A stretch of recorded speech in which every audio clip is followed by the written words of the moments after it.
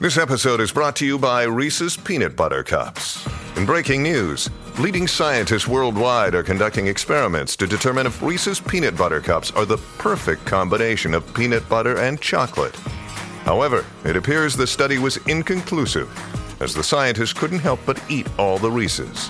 Because when you want something sweet, you can't do better than Reese's. Find Reese's now at a store near you.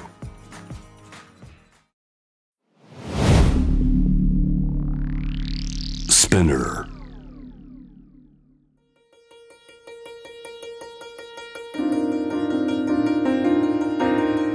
Welcome to Notebook, a guide to art, culture and tourism in Tokyo. My name's Stuart Monroe, a long-term resident of the city, and each weekday around this time I'll bring news and views from Japan. And as the prospect of travel draws ever closer, I'll also note changes in travel as and when they happen.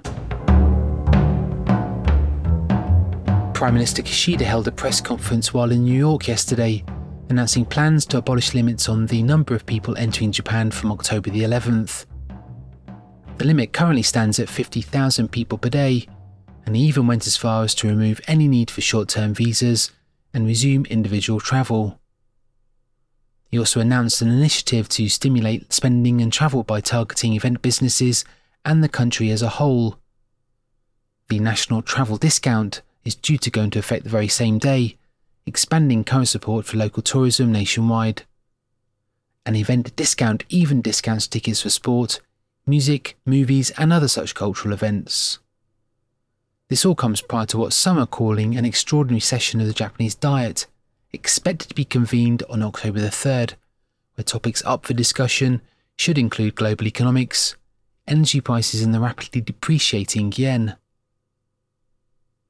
Elsewhere, Japanese police in October will trial a new system enabling emergency callers to also send in videos and images of an incident using their smartphone.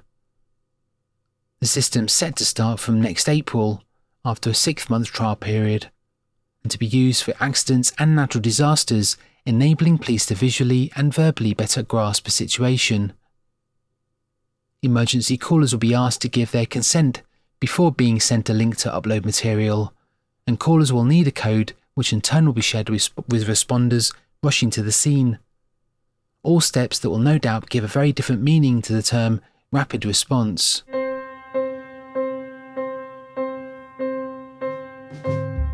Photo magazine Kawa is a magazine with a difference, produced by two young skaters Shinsaku Arakawa and Tokiyuki Sekikawa, and focuses on street skateboarding.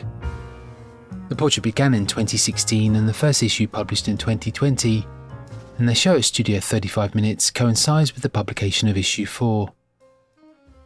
Skateboarding and photography have always been intimately connected.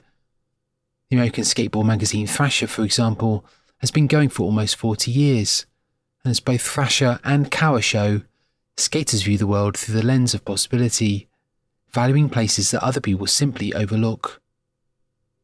The popularity of skateboarding has been on the rise in recent years, what with the Olympics and other major events.